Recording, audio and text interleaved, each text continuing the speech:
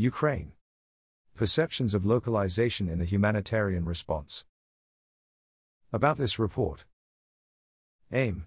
Since February 2022, the localization agenda has been at the center of many discussions about the humanitarian response in Ukraine.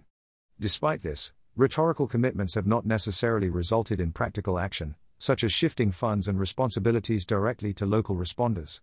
This report explores the status of localization efforts in Ukraine, as well as attitudes towards and perceptions of the concept, and updates and expands on information presented in our previous report, Bridging Humanitarian Response.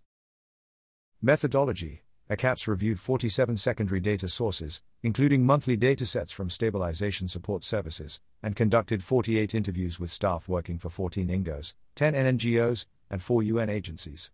The research team also interviewed 3 representatives from coordination and funding mechanisms, 5 cluster representatives, 2 donors, and 10 Ukrainian NGOs. Data collection for this report was conducted between February to March 2023. The report incorporates findings from previous relevant research, including 7 key informant interviews conducted between November to December 2022.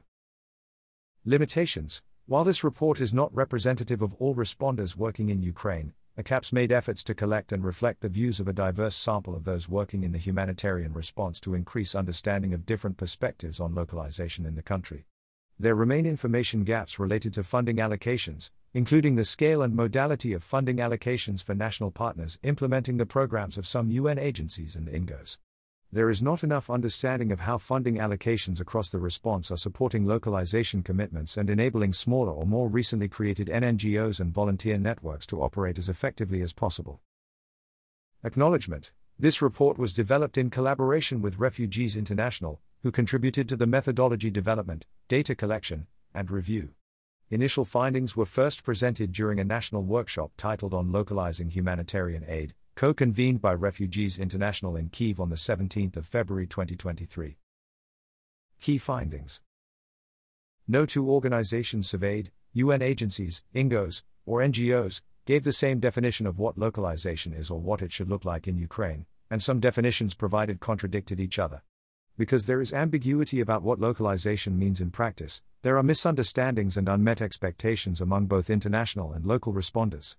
Even international responders familiar with the Grand Bargain commitments, including UN and INGO representatives, could not clearly define the concept, and for some it had become an empty buzzword or meaningless term.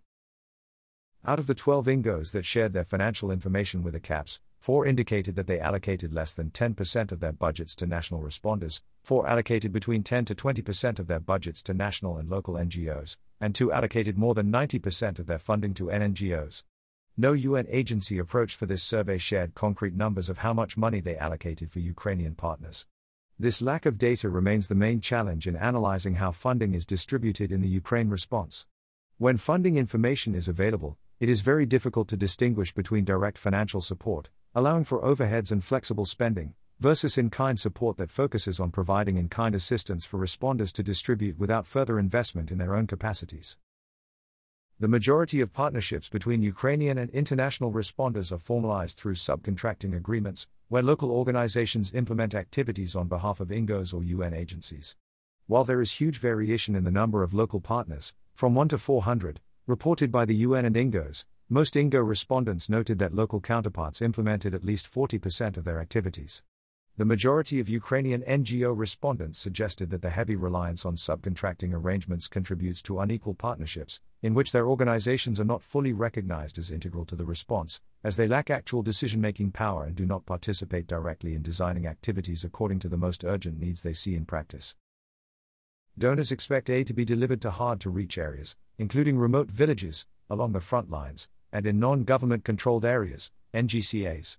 For INGOs, the dilemma is their limited capacity and lack of local knowledge or their own security protocols limiting their access to these areas. As a result, they have to rely on partnerships with local Ukrainian organizations, with the majority of assistance reaching affected communities through informal networks and community groups, mostly staffed by volunteers who have a higher risk tolerance than international responders. Those local organizations and networks take on a disproportionate share of the risk and, given their informal nature, are not adequately equipped and supported with the physical and structural resources necessary for safety and to sustain their essential humanitarian work. While there are extensive humanitarian coordination structures in Ukraine, discussions with both local and international organizations reveal that coordination remains one of the main challenges in mounting an effective humanitarian response in the country. There are a few NGOs represented in big coordination forums, but there is not enough representation of smaller, more agile local groups, organizations, or volunteers. The large Ukrainian NGOs represented tend to have a more internationalized view of the response.